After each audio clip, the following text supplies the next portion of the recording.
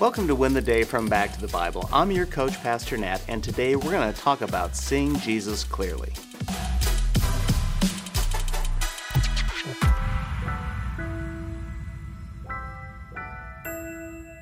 In 1999, I had jaw surgery that dramatically changed the way I looked.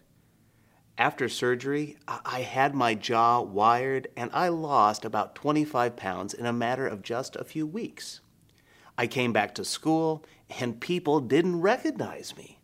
I went to youth group and my friend of 14 years had no idea who I was. I returned to my own people and they didn't know me. Well, Jesus experienced something similar, but far more tragic. What exactly happened? Let's continue our study of the book of John in John chapter 1, beginning in verse 9. The true light, which gives light to everyone, was coming into the world. He was in the world, and the world was made through him. Yet the world did not know him. He came to his own, and his own people did not receive him. But to all who did receive him, who believed in his name, he gave the right to become children of God, who were born not of blood, nor of the will of the flesh, nor of the will of man, but of God. Jesus Christ is God and always has been God. And 2,000 years ago, he took on flesh and became the God-man. John here says God created the world that he entered, but the world did not recognize him. They did not know him. Jesus came to his own people, but they did not receive him. I want you to think about what John just said.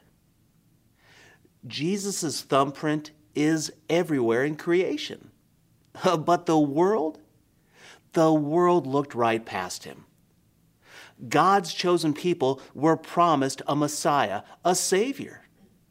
There are 353 prophecies about this Messiah, where he would be born, the circumstances around his birth. All the arrows pointed to Jesus.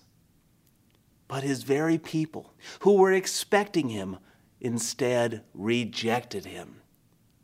They did not know him like my friends did not know me when I came back.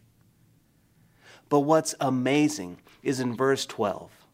It says, those who did receive him and believed in his name became children of God. One of the mistakes people make is to think that all people are God's children. They're not. Yes, he is the author of their life, but only those who receive and believe in Jesus Christ can be called his children and receive the benefits of that relationship. And in another scandalous pen stroke, John begins to lay out the gospel. It's not our will or our power that we become God's children.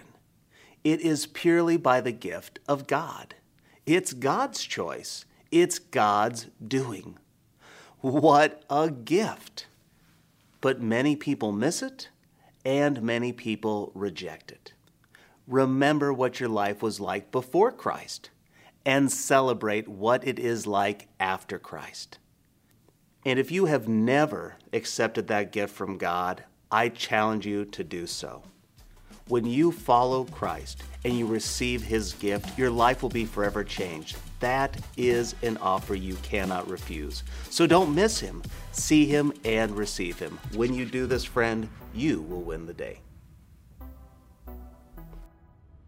Hey, I hope you enjoyed the message today. If you'd like to go even deeper, join us in Go Tandem.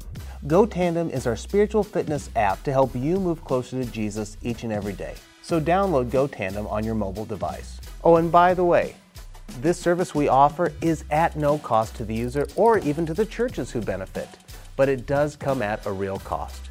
Would you consider partnering with us at backtothebible.org? That's backtothebible.org.